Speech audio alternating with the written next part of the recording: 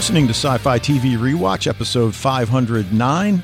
My name is Dave, and I'm joined, as always, by my co-host Wayne to discuss the Fox science fiction series Fringe. So, what's happening with you this week? You got Supermom on the premises.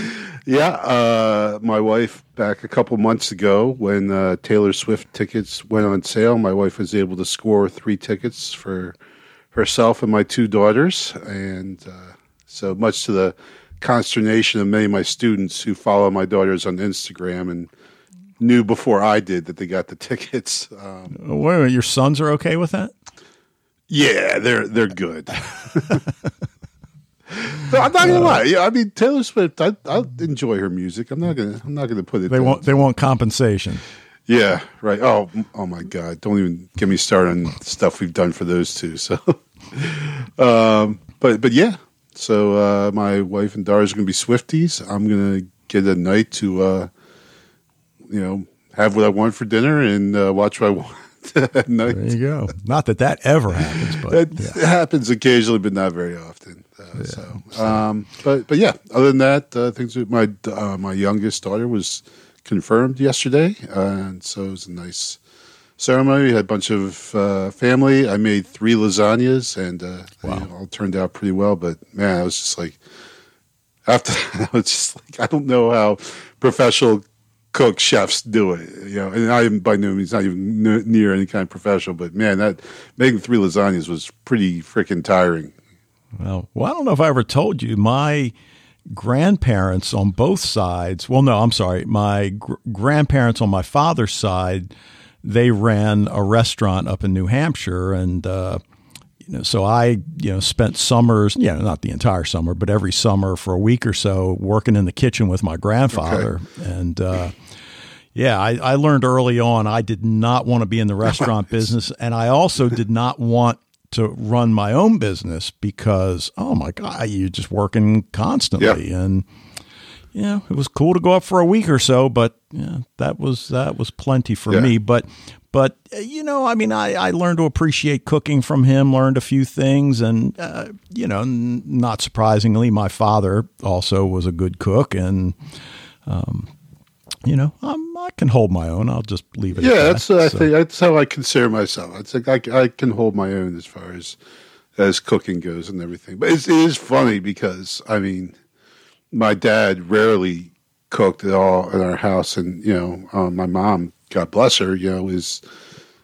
she's a solid cook, but she had a family of 6, so a lot of what my mom had to make was stuff that you could make quickly and for a lot of people and everything. So but I enjoy it, but yeah, like the high volume stuff, it's just sometimes it's tough.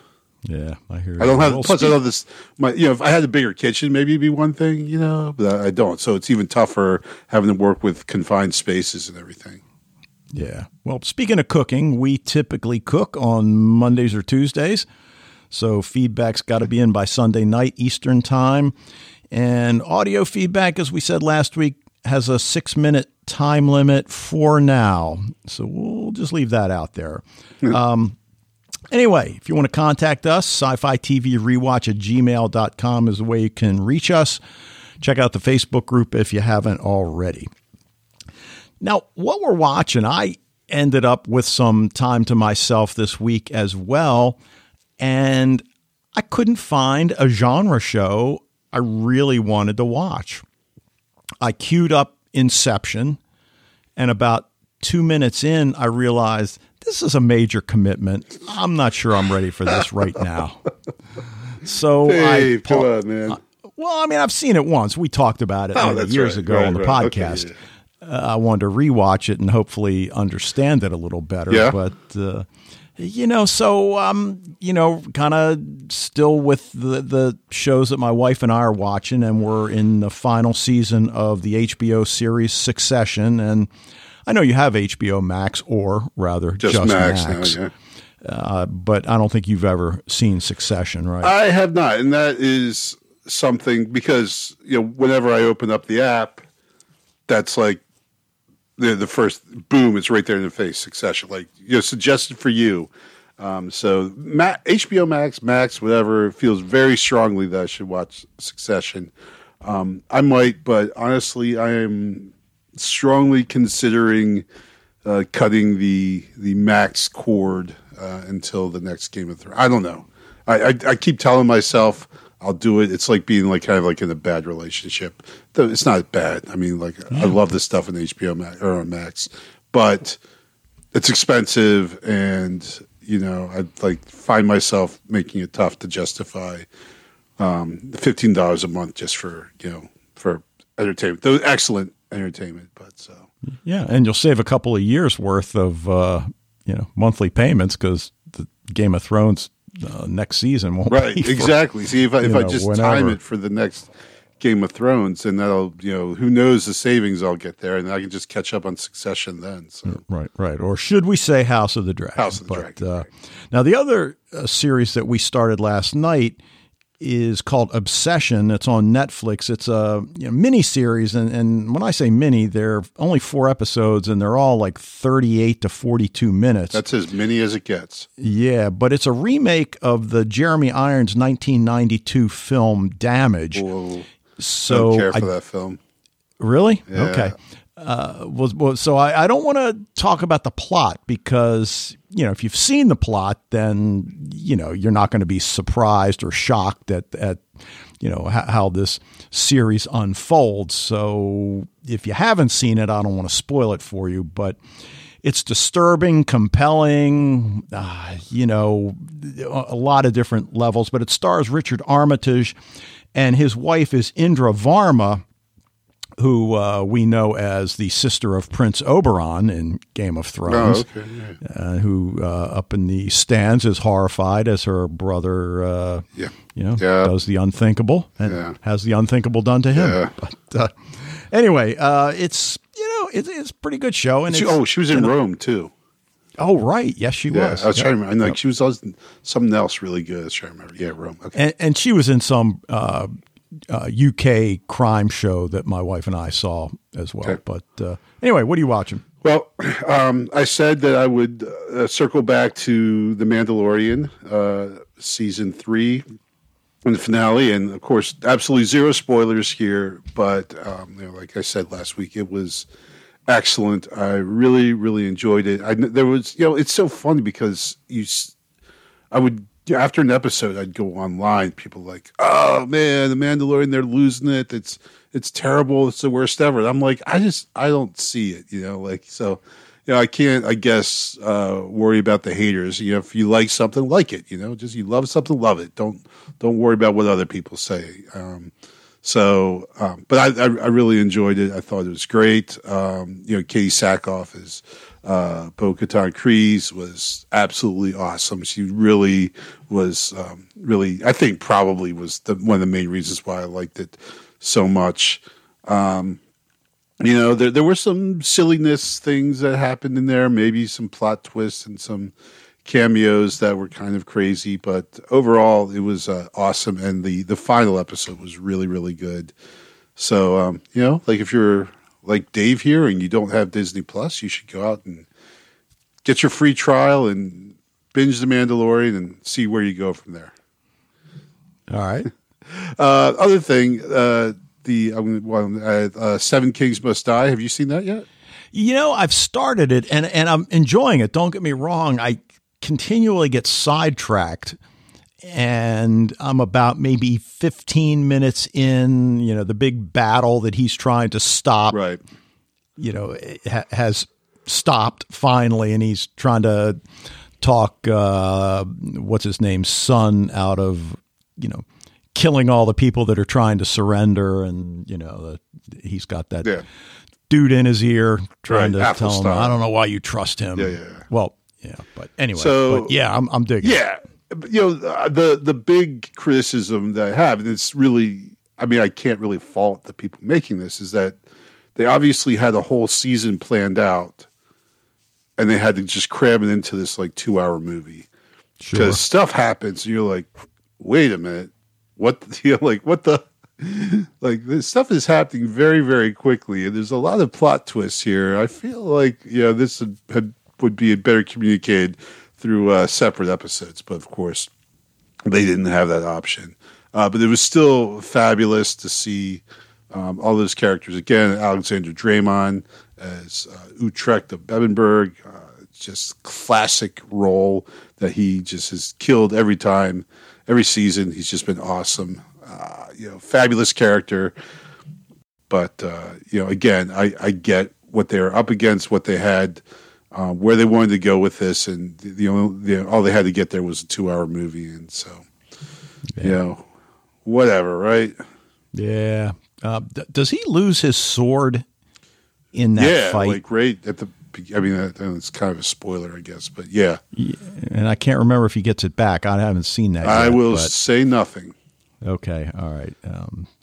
But yeah, it's like it happens. I mean, it's a minor spoiler because it happens I think in the first 5 minutes of the movie, and you're like, wait, what? Because I was like the same way. I'm like, did that just happen? Like huge WTF, So. Yeah, and he's looking around for another sword. Just but yeah, he just can't find one that's just not the same. He doesn't need no stinking sword. Yeah. So it was good. I mean, I would if anyone if you have not seen The Last Kingdom, if you've been listening to us ever at all, you will know that Dave and I both are very much 2 thumbs up, hearty enthusiasts of the series. The series absolutely astounding. It is fabulous. The acting is brilliant. The writing is amazing. The cinematography is out of this world. You can't say enough about The Last Kingdom, except for just that, they couldn't quite, given the task at hand, they couldn't quite land that last episode. But though, like I said, the very ending is everything kind of, they do a good job. Okay. All right, well, let's get to Fringe, Season 2, Episode 10, titled Gray Matters, written by Ashley Edward Miller and Zach Stentz, who wrote Momentum Deferred, which was the 4th episode of this season, which was the Frozen Heads episode. Mm-hmm. But also, it had that just brilliant scene where Olivia meets with William Bell on the other side. Directed by Jeannot, and I'm probably mispronouncing his last name, Swark, who's this French director. This is his first episode of Fringe, but it will not be his last. He'll end up doing 7. And this one aired December 10th, 2009. So we are away from the Monster of the Week episode for sure. We're back to the overarching mythology, which is cool. You know who we haven't seen in quite a while? The Duchess of York? Or Sussex? Nina Sharp. Yeah, we haven't seen Nina, right? Yeah, I was, when I pulled out my little cheat sheet with the characters and the actors that portray them, I, saw Blair Brown, Nina Sharp. Oh, we haven't seen her in a while. Yeah. But true. But obviously, we get to put a name to the head in this episode. Name to the face, name to the head. Yeah. Yeah. So so is Newton's goal? At first, I'm thinking all right, his goal is to get back to the other side, but then no, it's probably just to open the door to let the other side's army through. Or is it? I mean, so we don't really necessarily know. Well, yeah, I mean, at this point, we certainly suspect that, right? Because that's what William warned Olivia about. It seems like that's the information that he's after here. Yeah, but I guess what I'm wondering, what's the deal with, all these shapeshifters over there? Are they on a recon mission? And if they are, then how do they report back? Now, we know about the magic typewriter, in that shop. So I suppose they can communicate with the other side with their intel via that typewriter. And for all we know, there are typewriters like that other places in the country, in the world. Sure. We just don't know. So that said, I don't see any reason Newton needs to go back. But, again, as we said a second ago, it's probably just to open the door and let the troops on through. And well, he even says he hasn't been back in a while, right? Like when Walter is like scary old Walter when he's kind of rejoined with his memories briefly. Walter's like, so how's things in the other world? And he's just like, I hear pretty bad, So like he obviously has not been back to the other world in a long time. So is this, not only obviously his mission, it seems like, but also maybe his extra motivation of a way home, Well, how did he lose his head to begin with? I mean, obviously we don't have an answer. Right. And who thought to preserve his head? I mean, there have to be easier ways of delaying a particular actions. And I guess what I'm getting at is, all right, if they wanted him to wait around until we could recover these three pieces of Walter Bishop's brain and learn where he, or how he created the door to the other side. Again, there have to be simpler and cleaner ways of doing it than sever somebody's head, preserve it cryonically. And then I guess they just got some random body, or is that his body? I don't know. Yeah, I mean, I guess it's not important. Yeah, and if it is, why did they have to take the head off the body? Like, yeah. I don't know. But also, what if they messed up and put Walt Disney's head back on that thing? Right? But how does Newton know it was Walter that opened the door between worlds? Well, that is one of the many questions that Olivia has at the end, and Broyles basically tells her, well, pretty much every question we get, we're probably just going to get, or every question we answer, we're probably just going to get a lot more questions. And it's like, I love that it wasn't the last scene, but one of the last. I love that scene between Broyles and Olivia, because basically at that point they are standing in for the watchers, right? That's us. We're home. Those questions that Olivia asks are the same questions that are running through our brains at the end of this. And Broyle is saying that, well, you know what, all the questions you get answered, they're just going to lead to more questions. That I feel is like the production team telling us, here's what's in store for you, bro. Yeah.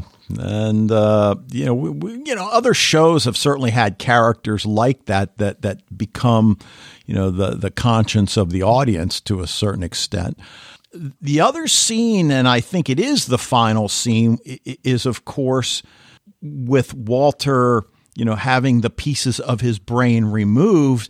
And we hear William Bell in the background. And then, of course, we see him. And I'm still a little fuzzy because, he's not in surgical scrubs, and there is a doctor who is. Is he Dr. Paris, or is he simply directing Dr. Paris? Is that other dude Dr. Paris? Well, I totally don't remember, so I can't spoil this and everything. Yeah, me either. So, listeners, I am 100% honest with you. I have no clue, but I'm pretty sure from this, because they say someone addresses Dr. Paris, and you hear Leonard Nimoy's voice respond. So I think he is Dr. Paris there. Yeah, and of course I start doing anagram solvers, trying to figure out what it might be an anagram for, but nothing. Well, here's what because Fred brought it up. He thought it kind of sounds like Dr. Parrish, like to die. And I'm like, oh, that was interesting. But what I think is like Paris, like yes, the city in France, but I think what they're going for is the mythological character who started the Trojan War. Okay. Yeah, right? and of course we've got a version of the Trojan horse, at play here, right? Absolutely, yeah. The shapeshifters are they're the Trojan horse, right? The guys who can present themselves as something harmless. Right. Open the door and let everybody in. Right. Now, you and I had a very brief cryptic on-air exchange last week, and I had said, that's a spoiler. I'm not going to say it, and I think you might have known what I was talking about. But of course now, and I didn't realize we were going to get it so quickly, but, we certainly know that Walter Bishop has had part of his brain removed. Right. 3 parts. And yeah, in this case, 3 parts. I guess is what's not clear in this episode. Does Walter agree to the procedure? Are he and Belly on board with this procedure to protect this side? Well, I think so, because they're talking about it at the end there. Basically William is telling him what's going to happen, and Walter is not like, no, like he's right. down with it. What I thought was the most curious was William Bell says, your memory, I'll put it in a place only I can find. And I'm like, well, either A, what Thomas Newton has acquired is not actually Walter's memory, or B, William Bell put it in a place where totally someone else could find it. I tend to go with A and think that whatever information Thomas Newton got, it's not what he needs. Like what he needs, William Bell is hidden somewhere. Right, and we see him put it onto some sort of, I guess we assume it's some storage device.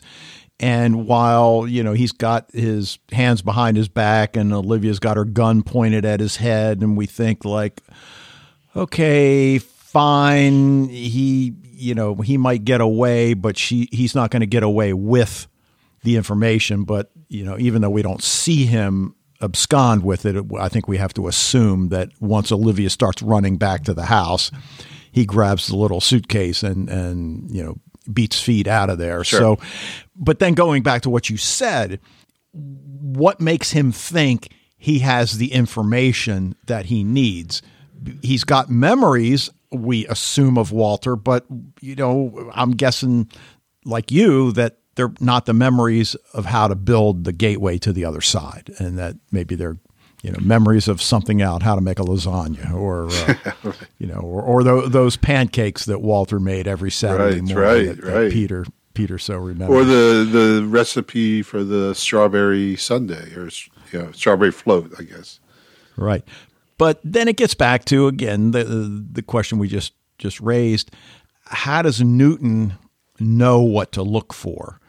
And I guess at one point, once we realize that, these are Walter's, brain parts, is he going to try to reimplant them in Walter's brain, which is a pretty frightening proposition, although their technology is such that, all right, this guy, he was able to extract the brain parts from those other people. And as I forget whether it's the director of the first hospital that says, so you're telling me they opened up his brain and drove him sane. Yeah, pretty much. Right. So except for leaving his, brain exposed, clearly they closed it up, and I'm sure that guy's going to be fine, because we saw the scars on the other, the other individual, that woman, and you can't even notice it. Now, right. Fred, I think it's Fred that points out. I think it was actually Alan maybe who did. Alan, or maybe okay. it's Fred. It's one of those guys that, yeah. Continue. Go ahead. Yeah, just that, okay. I'm not sure it would be that clean, a tidy up, but whatever. That's okay. Yeah, right. It's like, well, immediately they went to look. I'm like, well, wait a second. Hold on. Okay. Granted, I'm not a doctor or a surgeon, but I feel like if this woman had recently had her head cut open, part of her brain removed, and then it somehow reattached, like her hair would, I can't imagine her hair would look just like normal and fine, so I don't know. I did wonder that as well. Yep. But it gets back to the fundamental question, where is the information that will allow this door to be opened up residing at this point, if not, in the little storage device that Newton's got? And, is there any way for Walter to remember how to do it? And does he even want to open that door in the first place? I guess if you would ask William Bell, it's like, hell no, don't open that again, because only bad things can happen. Right. And, we hear about what's going on the other side, and albeit we don't get a lot of information, but we do learn something that does seem pretty significant. The blight, as it's referred to, which apparently kills all vegetation. So you have to assume it affects the crops as well. Now, maybe they've, figured a way around it, but we don't get that sense.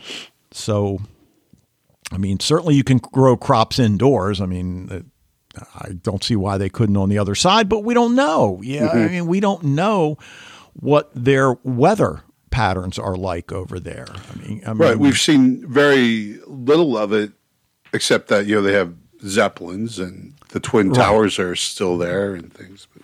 Right. And I mean, look, we've got enough experience with multiverse stories to know that the worlds are the same, but they're different. And granted, the differences can be pretty severe. I mean, Charlie Jade, I think the one universe, they had a severe water shortage, if I recall correctly. It's been a while since I saw that show, and I know you would prefer to never see it again, but you never know. Like it's been a while. Maybe if we go back to it now, I'll have a different attitude. So yeah, but this was a pretty good episode. Fred, I can't remember if he gives it an A or an A minus. I think he gives it a full on A.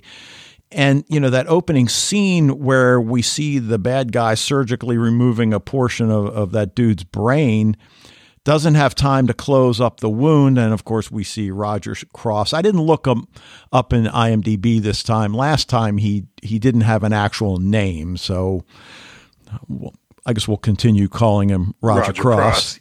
Yeah. That's in my notes every time. I just put, she shot Roger Cross. Yeah. Now, one of the things we know about Olivia Dunham is the Empire stormtroopers do not descend from Olivia Dunham.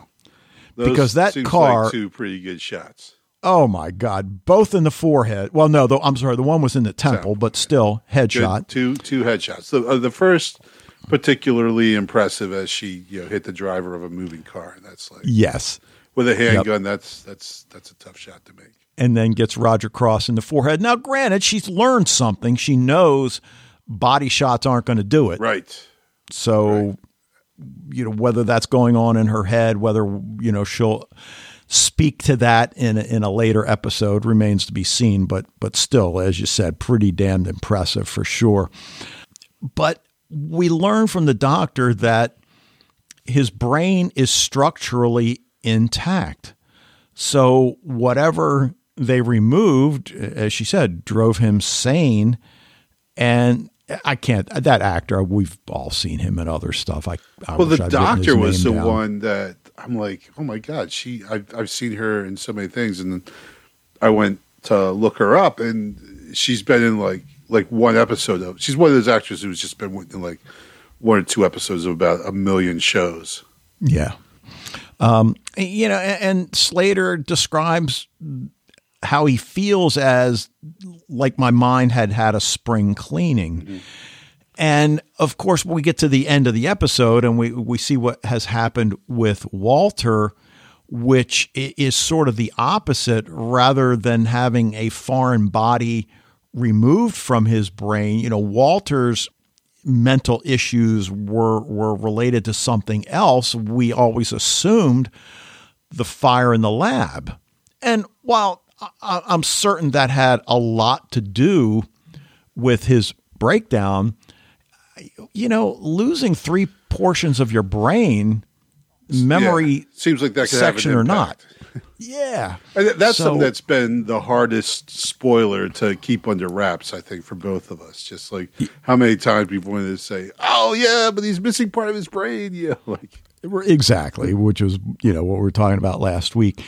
As Fred has pointed out, we've talked about, all right, this is Fringe. The impossible happens on a weekly basis. And even Peter, okay, you remember that head from, I've been going through the files for so long. And, she goes instantly, she's made that connection between the visual, that they see. There's a reason why Olivia's gotten to where she is, right? Yeah, I guess. But yeah, that was maybe a little bit of a.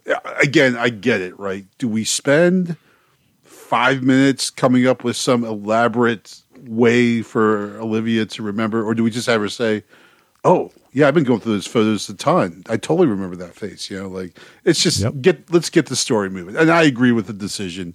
Yes, it's a bit of a stretch, but it's fine, right? I'm all for it. It's not important how they make that connection. They have to make that connection. They have to realize, because actually I was wondering, like, all right, I mean, I know that guy, because I've seen it before, and I know that guy is Thomas Newton, but I can't remember how that they made that connection between the severed head and Thomas Newton, and boom, they just take care of it right away. It's just like, oh, okay, I'm good.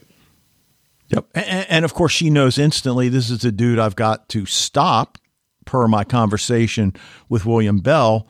And as she says to Broyles, that if this door between universes opens, global destruction, biblical proportions. I'm like, don't overstate anything there, Olivia, but yeah. All right. And then it seems like in every episode, Olivia, so Walter, do you have a theory? Yes, of course I have a theory. Of course. Yeah, right. And of course it's a reasonable theory, and generally Walter works through the process. Somebody may have made Slater delusional on purpose. Now, yes and no, they didn't. The delusion was simply a byproduct of storing that piece of Walter's brain. They didn't necessarily want to make him delusional, I guess, unless you would argue that was a way to keep him confined in this hospital, and that they could then keep an eye on Mr. Slater along with the other two individuals at different hospitals. Sure, but it does seem like, as you said earlier, it does seem like maybe there was a better way to go about this. I don't know. But you really, at least I do, I get this really pretty strong kind of vibe of like fatalism going on here. Like people knowing how it's supposed to shake out before it does, kind of, Yeah, and Astrid seems to be the one on a weekly basis now that discovers the big missing piece to the puzzle on which they're working. And of course, this time it's that 2 other patients were admitted by Dr. Paris to other hospitals the same week, 14 years ago. But what really strikes me after this scene is when Walter says that there's no cure for madness, at least the world you live in. And I'm thinking like, well, not the world we live in, as if he still sees himself as mad. Right. And I guess after 17 years in St. Clair, I mean, we don't get the sense that he's been out a full year yet. I mean, and obviously we know we're in season 2, but I don't remember if we have any timeline points of reference to know. I don't know if we really do. Yeah, I don't think so, but we get the sense it hasn't been a full year yet. It's funny, certain events, not that you and I look to sporting events to, answer these kinds of questions, but yeah, no one drops like a Pat score or something like that. Right? Exactly. So, hey, did you see the Sox game last night? God, lost again to the Yanks. But it really strikes me that Walter feels this way about himself, and it's completely understandable. I don't think anybody else in the conversation picked up on, that nuance. And, maybe Walter didn't consciously mean to say it that way, but regardless, he does. And then Olivia utters that phrase that, we talked about a character talking for the audience. How can I fight what I can't understand? And she tells that to Peter, and she and Peter, I mean, so many times in this episode, they're together, whether in a car, in an office, and they're looking at each other, glancing at each other. They say things to each other, and Olivia tells Peter, now that they know they've recovered these pieces, or that all three of these patients have recovered, that okay, we're getting closer, but we still don't understand. And he tells her, it's not just your fight, you're not alone. And her look strikes me two ways. Either she simply doesn't accept that. She feels like, no, it is my fight. It's my fight alone. William Bell is going to talk me through what I need to do. Thanks, but you can't help. Or it's thank you for being there for me. Mm-hmm. I kind of see it as the former, actually, which really strikes me as odd given everything the two of them have been through. So I don't really know. I mean, it's an important scene, but I guess I just don't know really how to interpret it. So I don't know. Yeah, I didn't really necessarily take note of the look, so I can't help you out with this one. Dave. Okay. Sorry. And then later, after they discover Walter's been kidnapped and they're in the car together and he's just shooting daggers at her as if, well, it's not her fault. She's not the one that removed Walter's brain and implanted it in these three individuals. So why are you mad at her?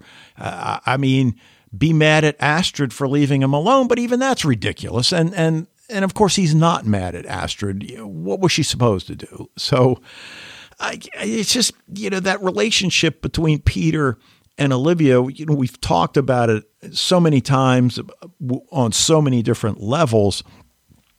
And tonight, it's almost as if you trusted him implicitly with your life last week. Now suddenly he can't help you. And I'm like, okay, I guess. So anyway, yeah, I don't know if I picked up on any conflict like that, but yeah. But then we learn that Dr. Paris, and it's funny because you have so many shows, and Fringe included, where we go to the hospital administrator, the doctor, the law enforcement, sheriff, whoever, and they're completely uncooperative. Right. And you're thinking like, what the F? And here we've got a doctor that's totally cooperative. In fact, here's what else I found. Right. That Dr. Paris visited your father 6 times at St. Clair's, contradicting the notion he'd had no visitors. And then, of course, Peter sees the scar, and, that leads the episode in a new direction. Right. But, which is, again, another, it's did they maybe make that jump a little too early, and again, in the overall arc of the story, I'm like, okay, I get it. You don't need to spell out every detail for me. Maybe I think Peter comes to too many accurate conclusions too quickly, but again, in the interest of getting this whole story told, in an hour, I understand that choice there. Well, yeah. And we also see the regret and guilt that Peter is now experiencing, which we assume he's felt tinges of it along the way to this point, but it's really been driven home to him, I think, in this episode, what Walter went through at St. Clair. And he says on a couple occasions, I regret not going to visit you. And Walter's like, no, son, I didn't mean for you to feel guilty about it. And later on, Walter tries to make him feel better. Look, I probably wouldn't even have known you were there or remembered that you came to visit. But still, though he says, I'm not trying to guilt, that's a heavy guilt statement where he's like, wow, I was just thinking about how I was in St. Clair's for 17 years and no one ever visited me. Well, yeah, and come on, Walter's just twisting it, Well, and then Peter tells Olivia about Walter. He's just sane enough to realize how much he lost. Right. And, I was just talking about Olivia and how she seems to be all over the place in how she sees her relationship with Peter. But then she tells him with such compassion and understanding, going crazy made him a better person. It certainly made him a better father. Now, Olivia, do you really believe that? Because I'm not sure I believe that. So, not a great line at the time. But when Thomas Newton hooks Walter up to his brain pieces, he completely changes. Like, first of all, John Noble, hats off, my friend. Sure. Incredible. But like all of a sudden, he's a different person. And you know what? He's kind of an a-hole. So like we see, this is Walter before. This is the Walter that Peter remembers. It's this guy who was arrogant, snide, a total jerk, right? So like we get that, you know, the Walter we've seen, the kind of you know, muddle-headed, kind, friendly, you know, guy that hangs out with Astrid. That's not the Walter that's the Walter after the pieces got pulled out of his brain. So Olivia apparently is 100% correct. She just doesn't like know the full extent of what she was saying. Well, that's true. Now, I guess to a certain extent, it requires Peter to have an open mind. And of course, the first quarter of season 1, he's, you know, got to make that decision that I am going to be open to a relationship with the man that I never really knew and that I blame for, you know, any of a number of, you know, negative aspects in my life. But, you know, regardless. Well, that's what I'm saying. Like, you know, while Peter feels bad because he looks at Walter as he is now and, you know, maybe doesn't quite remember what Walter was like before. Doesn't remember, like, there's a very good reason why he never visited him in St. Clair's. It's not necessarily that he's a crappy son. It's just that his father was not a good person. And so, now, that being said, he probably should visit his dad, right? Like, I mean, that's 17 years. I mean, come on. Stop by once a year, Peter. But, you know, like I said, we get a glimpse into what Walter was like before, and it's not pretty. No, not at all. Now, again, I see it was always easy when it was just Fred submitting feedback. We always knew that it was Fred. So now whether which it's one? Fred I got good notes here. Which one? Okay. Who brings up the flaw in the whole neurotoxin? I think it's Fred, actually. I think it was Fred, yes. That, you know, it certainly seems that injecting him with the neurotoxin that had Newton and the others gotten away, which they nearly did, except for that amazing shot from Olivia's gun, right, then Walter would have just died.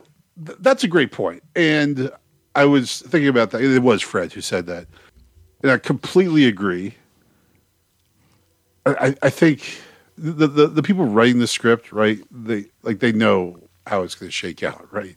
Sure. They're not going to kill off Walter. So, you know, this brings up two scenarios. Either A, Newton was willing to actually kill Walter, which if he was, why didn't he just kill him dead?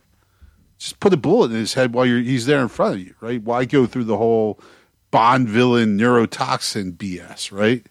Yeah.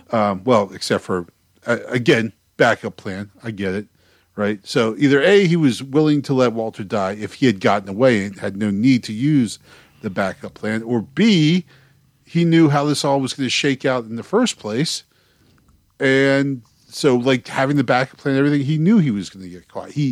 And maybe even engineered events so that everything played out just as it did. Okay. I mean, even little things like Newton telling Mr. Slater that I really feel bad for leaving you this way almost, you know, implies there's some compassion on his end. But I think when you examine it, really, it's that had I had time to close him up like I did with the other two, nobody would notice anything other than that these patients Suddenly got better. Yeah. And I would make a clean getaway. So, there is that. Yeah. But, no, that's a good point. But the other thing, at that showdown between Newton and Olivia, where he's like, all right, you got a minute and a half, make your decision. I can't remember if she flips him her phone, and then he says, now I know how weak you are.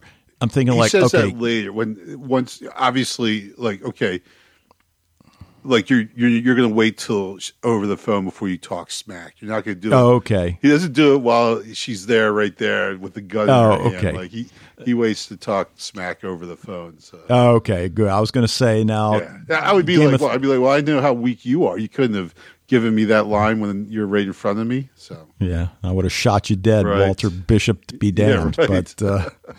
But then you mentioned that scene toward the end with Olivia and Broyles, and he's really just trying to talk her down from feeling guilty about what happened. And on the one hand, we're thinking, all right, certainly we know Walter Bishop is not going to die. So all right, we know that. But as a character in this story, you have to understand how important Walter Bishop is to the big picture. And while you feel like you lost here, maybe even a monumental battle, it's just the first skirmish in, a much bigger war that really none of us have an idea of how grand a scale it's going to end up being. So it takes say, like the Trojan War. Yeah, right. I mean, and it takes Broyles. Look, we've given our enemy a name and a face. Okay. Yeah, that's so. Something. There's only one Walter Bishop, right? You have to know how important Dr. Bishop is, because damn it, I know. Yeah. And that's a good point, right? Well, Olivia is, like she's moaning about losing Newton, but he's like, dude, you saved probably our most important asset. All right. Like that is way more important.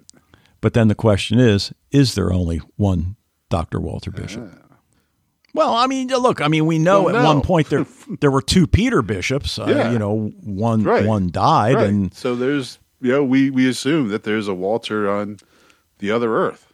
Oh, well, of course, that Walter could have died. We don't know. Right, true. We don't know how dire things are over there, although, certainly William Bell seems to be living the good life. So, yeah. But that's what happens with billionaires, apparently. Sure. Or so I'm told. But anyway, what else about this episode? Oh, wow. There's a lot that went on here. Names like Newton, right? Like physics and everything. I don't know. I didn't really figure that out. I was thinking Fig, but I didn't. Yeah, right. I was not the best physics student in high school, and I didn't take it in college at all.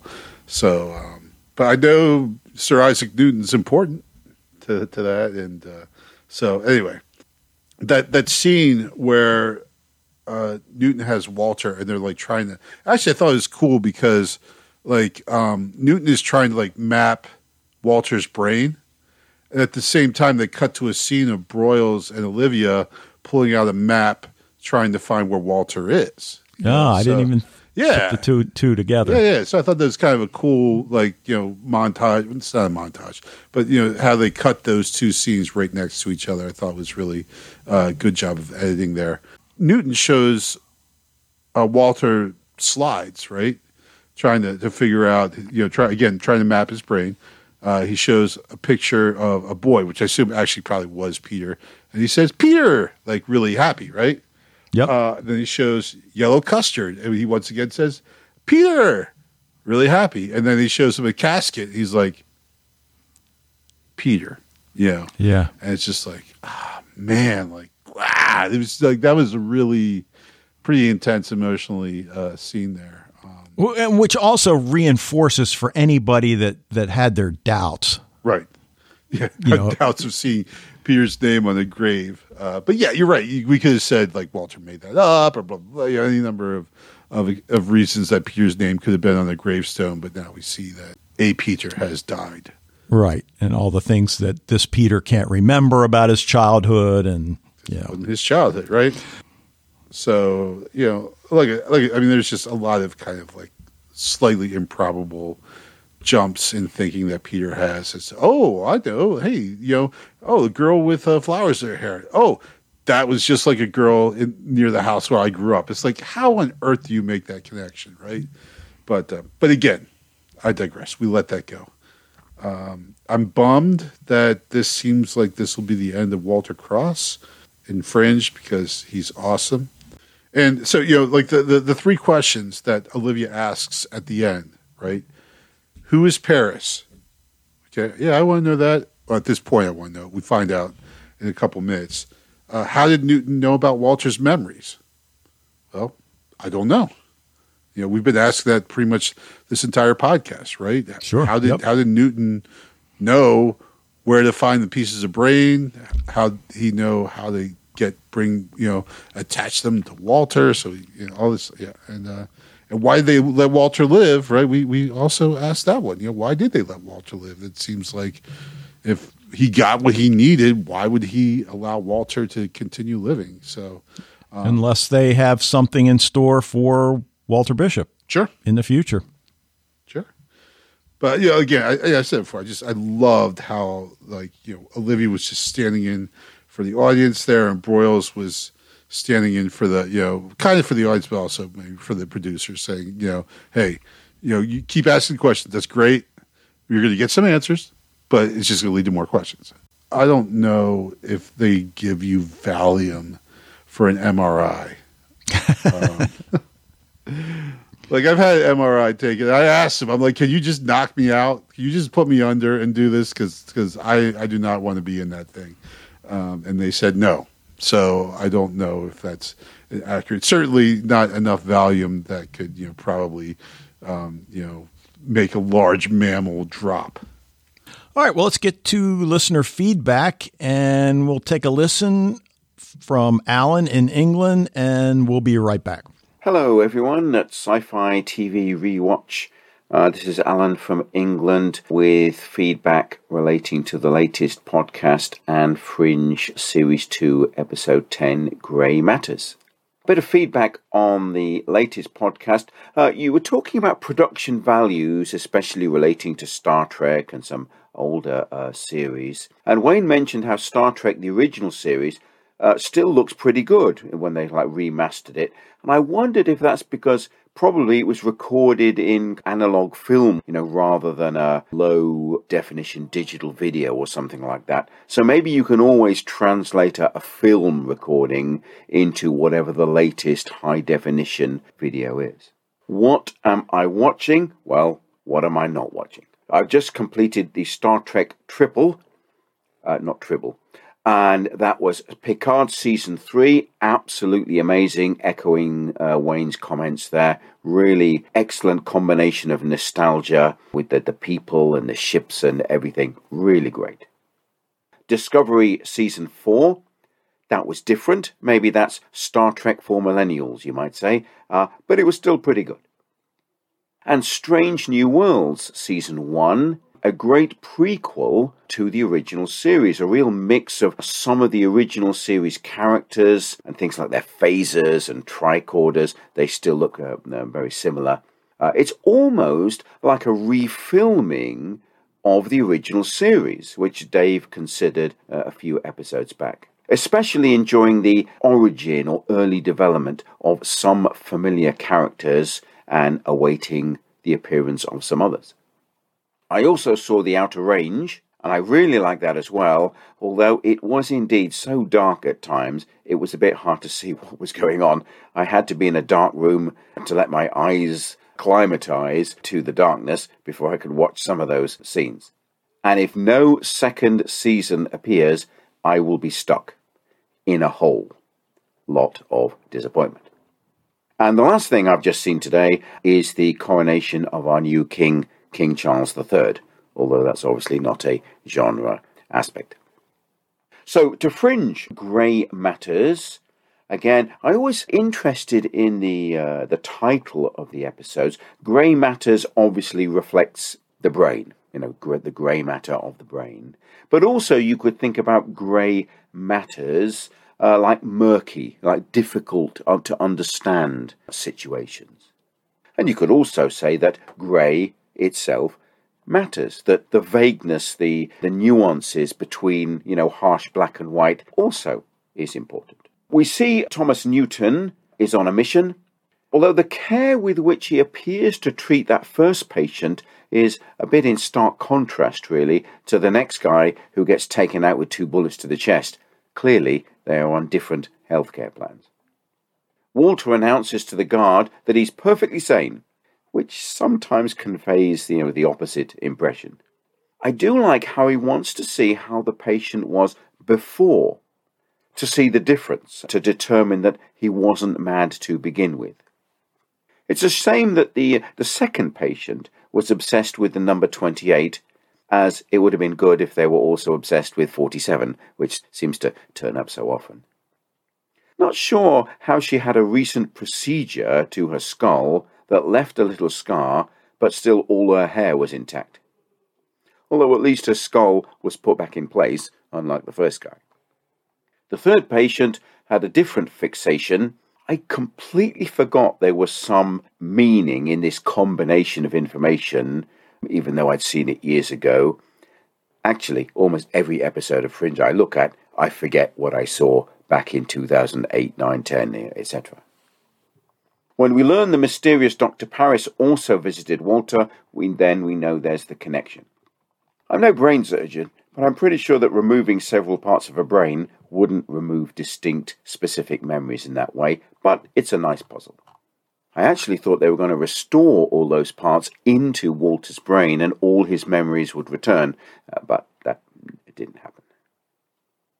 In the epilogue flashback, we hear William Bell's distinctive voice before his face appears, and see how the knowledge of the door to the other side was hidden. Of course, I couldn't help thinking of the original Star Trek episode Spock's Brain, because of the episode's focus on the brain and the presence of Leonard Nimoy. A bit more than a monster of the week, more like a tease into the overall story of the two worlds and their connection. So, pretty good. Take care, Alan from Old England. All right, well, Alan, season 2 of Outer Range has been greenlit, and I learned today that principal photography began in April, but I guess one would think with the writer's strike that's now a couple of days old and expected to last, I've read anywhere from 3 to 6 months. I assume everything in production is going to be pushed back, and now we're back in, 2007, I think was the last big writer's strike. So yeah, we lost. I said it. You said it. And anyway, even more important, the Sarah Connor Chronicles, whose first season was cut short, and then it's Yep. And then also very nice callback to Spock's brain in Star Trek, the original series. Yes. That was awesome. I would have never made that connection. But anything else about Alan's feedback? I love the idea about why the remastered Star Trek looks really good. That's a good thought. I don't know, but that sounds very reasonable to a person who doesn't know a lot about the actual physical making of film. But yeah, I totally agree with you about Alan about Strange New Worlds. I absolutely love Strange New Worlds. That's probably number 3 in my lurving of Star Trek shows after original series and Next Generation. Actually made Picard. All right, 3 or 4, but still pretty good. Way to narrow it down there. Right. Way to take a stand. I know. I just wanted to take a firm stance on that one. The show, but it's awesome. It's really good. And I love Anson Mount. Loved Anson Mount since Hell on Wheels. He's fabulous as Christopher Pike and everything. So, and we've only got a couple weeks before a new season with Strange New Worlds. So. I like the idea. He says like gray matters, talking about like gray as in like kind of like ambiguous or murky, like I kind of like that idea. We've been looking this podcast, I've noticed a little bit more into like names of things, more than we normally do. And I think I like that idea about the title. And he mentions about Walter immediately declaring his sanity there, and it is funny. Again, we only get like snatches of comic relief in Fringe. We don't get a lot of it, but in this case, also, if we look at Walter as a character, we understand that we've seen it before. When he went back to St. Clair's, he is very much on his guard when he's in a psychiatric hospital. And so that's where he is. And the first thing he says is, "I'm sane. Like, don't lock me up again," and everything. Good. Thank you, Alan. Good feedback, bro. All right. Well, let's hear what Fred's got for us, and we'll be right back to talk about his feedback. Hello, Dave and Wayne, and all listeners to Sci-Fi TV Rewatch. This is Fred from the Netherlands with some feedback for Fringe Season 2, Episode 10. First, coming back to last week's podcast, I fully agree with you, Wayne, that the finales of both Seasons 3 of Picard and The Mandalorian were great. Looking forward to your not-spoilery feedback on The Mandalorian. I gave audio feedback for both series to the Fantastic Geek podcast and also for both series to the Fangirl Zone podcast. And I fully agree that the season finale and actually series finale of Picard was a big bang with a E+, a 10 as grade. Apologies for the length of my feedback last week, but I had recorded my feedback for Fringe episode 9 of season 2, and then, you did this rewind stuff. So I watched the film World War Z, and I just had to give a little feedback on that. You just can't expect that when you put out a podcast, I won't give feedback. I gave it a C- or a D, but that's still sufficient, as I understand American grading. It just had to do with the zombies and the violence. The acting was quite good, as I said. It was a little bit too much to also give feedback on Birds of Prey Season 1, Episode 1, so I will do that now. You did that podcast in 2014 between some Lost Girl seasons. I watched the series in April and May of 2021 and of course listened to your podcast.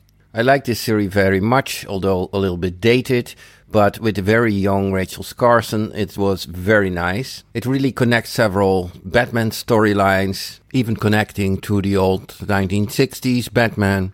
Because of your Rewind podcast, I rewatched the first episode and posted that on Twitter, and I immediately got a reaction back by the actress Ashley Scott, who plays Huntress in this series.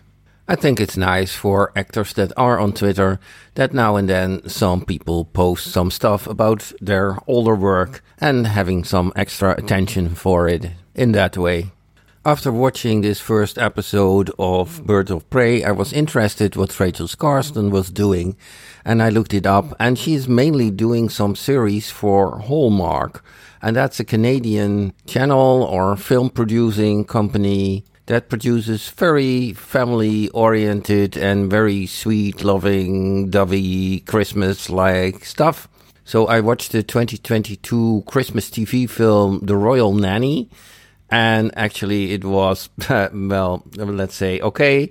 Especially Rachel Skarsten's acting was good, but I think most of the other actors were not that good. But it was a nice topic, although it was not Christmas, with the coronation of Charles III in England, which I watched on Saturday for 5 hours, which was very impressive, and I liked that a lot. Question that could come up with you now, was the Duchess of Sussex there? No, she was not there. And that has a Fringe connection. Okay, let's talk about Fringe Season 2, Episode 10 now. When I was watching this and just 5 minutes before the end, I thought, this is crazy. Why did he let Walter live? But then in the discussion at the end between Olivia and Broyles, it's exactly addressed. Because I thought when this guy injected Walter with a neurotoxin, which would work within the next 10-15 minutes, let's assume that the police and Olivia and Peter wouldn't have found him in time. He just would have died there. So how does he mean fail-safe? I mean, even now, when Walter would have died and they would have caught him later, this whole fail-safe idea is down the drain. So it only could work when he would be caught just after they left the house, within a very limited time span. So it's still a nitpick, but the question, why did they let Walter live, is indeed a good one. And on the other side, Broyle says that Olivia took the right decision, although she was doubting it and thinking of that she made a decision on emotion. But at the end, I think it's very, for the series of course, but also for having a chance to solve all this, it's important that Walter lives. I wonder, by the way, if they took the name Dr. Parrish on purpose. Of course, it's William Bell, as we find out at the end. But is it Dr. Parrish or is it Dr. Parrish, who perishes and is nowhere found? Apart from the typical Fringe things here, I would give this episode certainly a A, I think. It was full of tension, and good tension, I think. Okay, that was all for now. P.S. I'm watching on the Sleepy Hollow, and of course we meet Jean Noble there as well. I'm at episode 10 of season 2. It's a series where you keep watching on, although it's not the best. I have a bit the same feeling as when I watched Lucifer. Okay, that was all. Greetings, all the best. Fred from the Netherlands. Now, we've said it before. It's certainly nice to hear someone other than us that appreciates Birds of Prey, that series that we covered, way back in the day. And along with Rachel Scarston doing family-oriented work with Hallmark, Lexa Doig has done similar projects, including the Aurora Tea Garden Mysteries, which is a show, because my wife and I like these crime shows, and they don't always, it seems like we're always watching these really I'm just right now my head's just shaking, Dave. Like, you can just continue talking, but I just want you to have that visualization in your head. Okay. But Fred, FYI, Rachel Scarston was also in 50 Shades of Grey. Just saying. Not in handcuffs, by the way, but she was in that. I believe she was Christian Grey's secretary. Okay. I know you didn't see it. I have not. No. But, it's funny because, like, when I'm listening to Fred's feedback and then he mentioned that, I'm like, yeah. But even before he said that, he mentioned Rachel Scarston. I'm like, what is Rachel Scarston up to now? And I was looking up, and as I'm looking up, he said, well, I looked up what Rachel Scarston does now. And I'm like, oh, cool. Hallmark, my during the Christmas season, my wife and daughters love the Hallmark station because they have and actually, full disclosure, during the Christmas season, I might have the Hallmark Sirius FM station locked on to my radio because they play Christmas music the whole time. So the Hallmark station I actually do listen to during Christmas season. They play a lot of Christmas music. So, but I'm not going to knock it, right? It's good. Well, I think I did a take 5. Well, no, I know I did a take 5 way back, probably 2013 or so. My wife was watching the Lifetime channel and some, not a Christmas movie, but a Lifetime. I'm like, oh wait a minute. I know her and I know him. Right. Well, the dude from what was the show? Well, Tricia Helfer was one of the. Okay. Tricia Helfer was the one that really got my attention. Really? With that. Well, see, these movies make bank, right? They don't cost a lot to make. And people love them. Like, people eat these things up. So well, when I was working for Den of Geek, I was covering. Well, I'm sorry, we were doing the librarians on the podcast, but I don't even remember how it transpired. Michael said, "Hey, I'm supposed to do an interview with a couple people from the librarians, but I can't do it. Will you do it?" I'm like, "Yeah, okay." So I interviewed Christian Kane, who played Jake Stone, and then Lindy Booth, who plays Cassie, and both of them were talking about Lifetime Christmas movies, not the same one that they were both in. And it was just hilarious. And they were talking about how much fun they were to do. And while they didn't want to come right out and say that not that they were easy to do, but that they were, you got the sense that they were, there wasn't a lot of quick, drama. Right? Like, yeah, you're not shooting the same scene 1,000 times, right? Right, exactly. Maybe 1 or 2 takes. You got it. Good. We're good. Let's go. It's a quick, easy shoot, and you're going to make bank on it. Like I said, they're incredibly popular. And you know what? I mean, I know I make fun of them, but I also get the allure. And every now and then, maybe I'll sit down because I'll see, that's the guy from Killjoys. What's he doing on this Hallmark show? I'm like, all right, I'll sit down and watch it with you. Yep. Yeah. So, well, I probably told you this before. I went to pick up my mother-in-law. This was a couple of years ago. She lives close by, so so she comes over. I go upstairs, up into the studio, and leave them to their devices. So I come down, I don't know, 20, 30 minutes later. I'm like, are you guys watching 50 Shades of Grey? And my wife just turns to me like, well, Mom's never seen it. I'm like, I'm not surprised. Yeah, right. There's probably good reason for that, but all right, whatever, And then they were like, all right, stop talking, go back upstairs. We're good. Okay. That's hilarious. Oh my God. So, all right, I'm going to go with an A on this one. I'm going to agree with Fred. I got a couple of things to say about Fred's feedback first. First of all, sorry. I'm really glad to hear that both Fred and Alan liked the ending of Picard like I did, because, as I think in especially Star Wars and Star Trek, the fanboy in me tends to come out sometimes, and so I when I say that I absolutely loved Picard, I realize I might not be looking at it necessarily objectively. So I'm glad to hear that they also thought it was it was a home run. As far as the Charles III's coronation, I'm just saying I'm going to show solidarity with my countrymen, the Duchess of Sussex, Meghan Markle, and and not comment. I think that's it. I think we talked about everything else. Okay. All right. One last thing, Fred. Okay. If you ask Dave and I where we taught, where I am currently still teaching, where Dave taught, C's are as good as a failing grade there. Like if you're giving a kid a C, you better be ready to talk to mom and dad and explain why that's happening. Am I right? Oh my God, probably a B. Right, B's. Yes, B's are very, very upsetting as well. So, yeah.